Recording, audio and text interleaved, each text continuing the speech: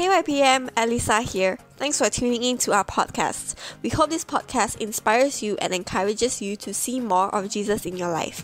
God bless as you listen in.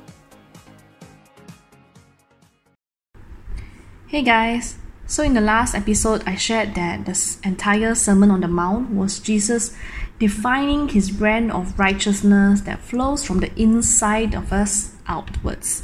The Beatitudes was a great example of characteristics Jesus was looking for in his disciples. It was not something you can try to put on, but a transformation that starts from inside our hearts as a conviction and a deep desire within. And these are the people whom Jesus draws near to and gives his kingdom as a reward or a blessing. And once we understand that Jesus is not looking for more doers or for more religious practices to define what Christians should look like, we begin to understand the rest of his sermon. Everything else Jesus says in the sermon falls back on his definition of a Christian that possesses inner righteousness or inner rightness with himself, with God, and with others. Honestly, this is the kind of Christianity that I can absolutely get on board with. Not one that put more on my to-do list, but that God seeks out our heart and wants it to be okay and wants to make us worthy. During the time of his sermon, Jesus knew this, that people had been brought to believe that there was a rule-by-rule righteousness they had to achieve. And because it was so impossibly high that whoever that's able to achieve it must be very holy or unquestionably perfect, which they are not wrong because only a perfect person can keep the laws perfectly. Many Pharisees surely tried in all honest intentions. Yet Jesus calls out many other Pharisees who were just putting on a show to keep that illusion and to keep the people believing that the people were not as worthy. So Jesus took this opportunity to re-educate people about God's original intentions with the law and how the law was meant to be applied in the first place. Now, till this day, many has taught that the Sermon on the Mount was new laws that Jesus was laying down or laying out, and thus we don't need to know about the New Testament anymore. And that's not true.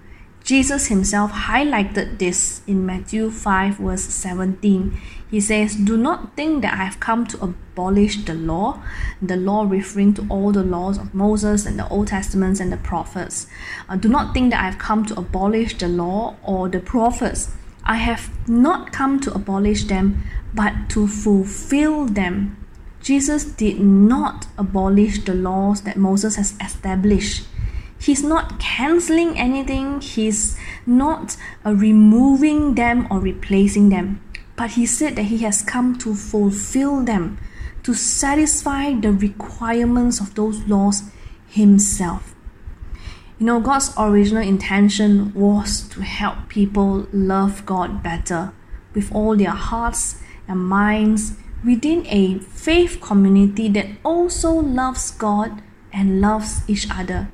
He wants us to freely and sincerely love him inwardly and express it in the community that we live in, the community of people that God loves as well. Now, doesn't that sound familiar? Doesn't it sound like the great commandment that Jesus says is the most important commandment of them all? To love God with all your heart, mind, and soul, and then to love our neighbors as ourselves. See, God in himself is consistent in his purposes, consistent in his will, and in his ways. Here in chapter 5, Jesus makes examples of 6 different laws from the Old Testament that was commonly accepted amongst people. And he begins to apply his brand of righteousness in order to help people understand the original intent of those laws.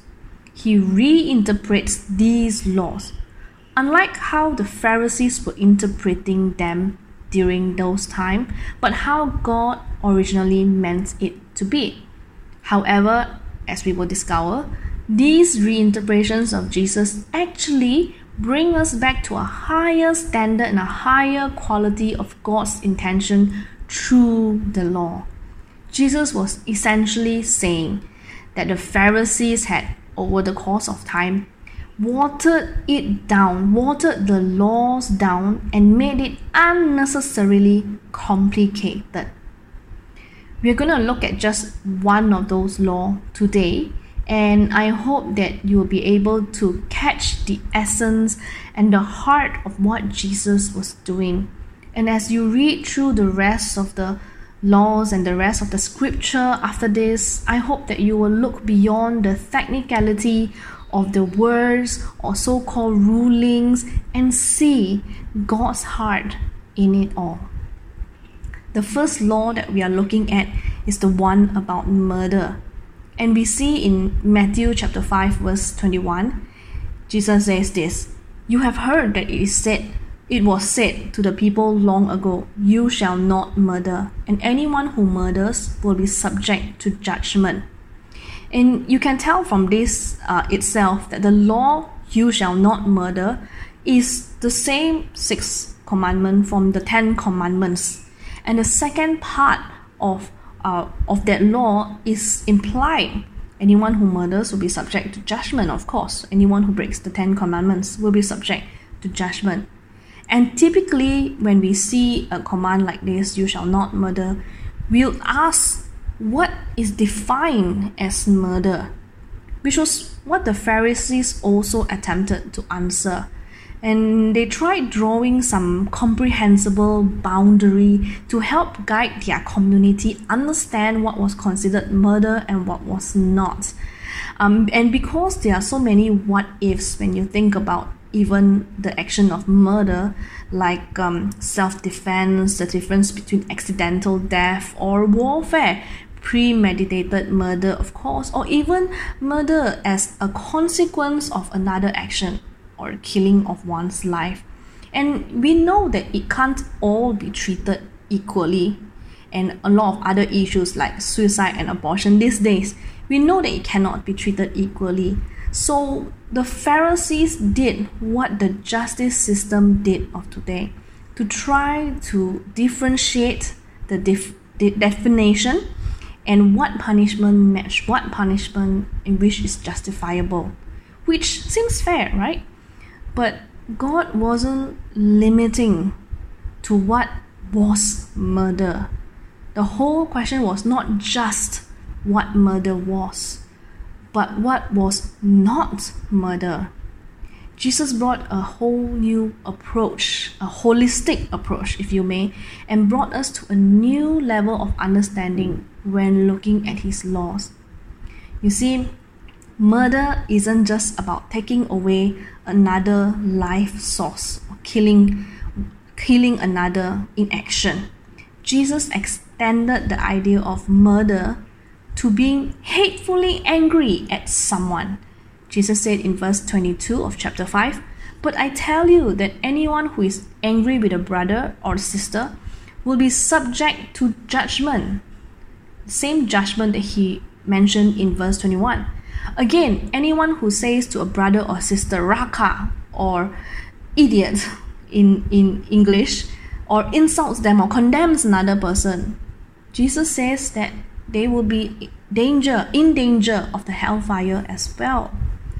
Because when we are angry inside our hearts, we begin to fill our hearts with pride against the other person and hate in our hearts and desire for vengeance or to hurt the other person, our desire to rid that person from our path.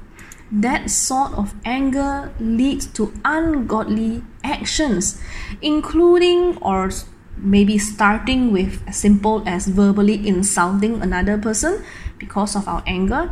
And this can lead to other forms of verbal insults, curses, condemnations, degrading words, calling names. And each time we do that, each time we verbally insult or condemn someone else or curse someone else, we are destroying a piece of that person, a piece that God had created.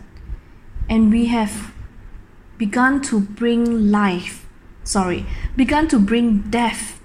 to that person instead of life that God wants to bring.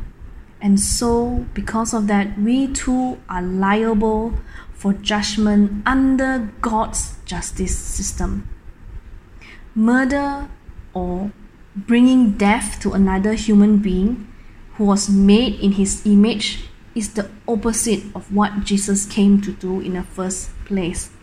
Jesus came to bring life, but to murder is to bring death. Death, thinking about it holistically, includes physically, emotionally, mentally, socially, and spiritually. That brings us to consider once again, what other ways do we destroy another person and in so bring death to him or to her?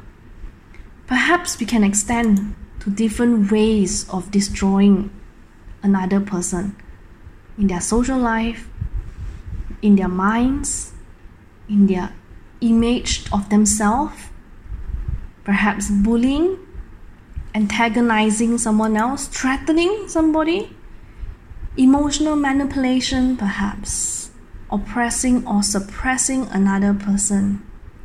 How else do we murder another person and then stand condemned also under this same law?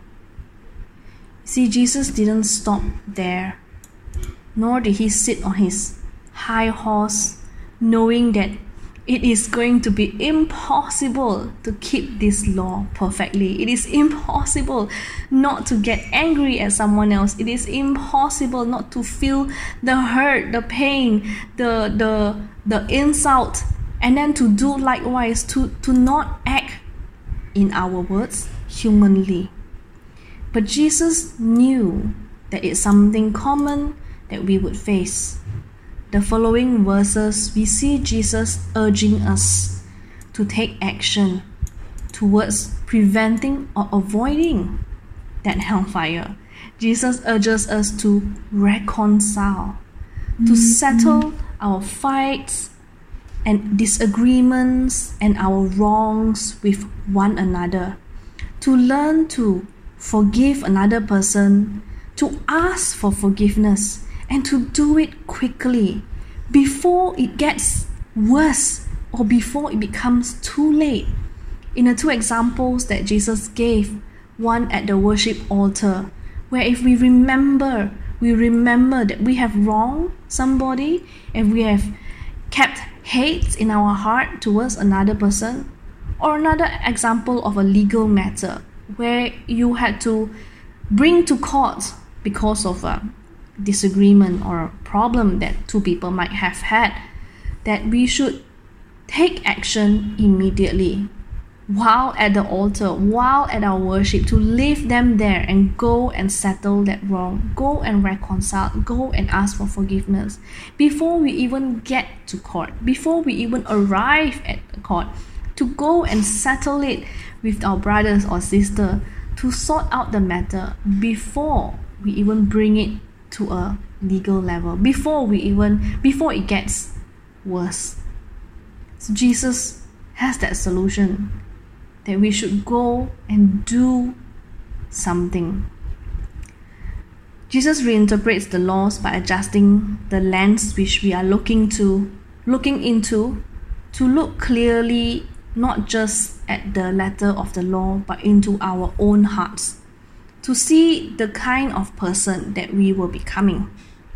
One that is willing to put righteousness above correctness, putting goodness above being right, having integrity in our hearts and relationships with other people above our outward appearance and what people might say. What is Jesus saying to us today? Perhaps it is to get over our own self-righteousness when we look at other people. Perhaps it is to stop making excuse to justify what we are doing or what we are feeling or how we are acting. Perhaps it's to get out of that bitter circle that we have dug for ourselves. What is Jesus calling us to be today as we seek to be salt and light in this world? What kind of Christ disciples does our world need? One who will bear his light, or one who dims other people's lights? Let us pray. Father Lord, we just come before you and present our hearts to you. All our thoughts that no one else has seen, all our fears, all our insecurities. Lord, we just present it before you and ask that you come into our hearts. Help change us from the inside out and build all over again your righteousness in our lives. God, we pray for ourselves right now. And if there be any anger or hurt or hate or desire for vengeance towards another person, we pray that you give us the courage to make right, to sort it out, to reconcile before it is too late, before that anger consumes us, before we move to another level. Lord, we know you are not pleased with it, and we just pray that you will cleanse us and help us to live with integrity, righteously, and at peace with you and with other people around us. So Lord, we pray you forgive us and teach us to forgive and let go of our hate and anger towards other people.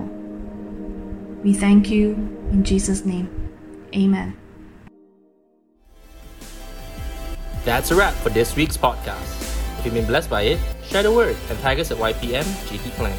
If you're looking for more, check us out on Spotify for our past podcasts. We're praying that you have a great week ahead and God will continue to transform your life.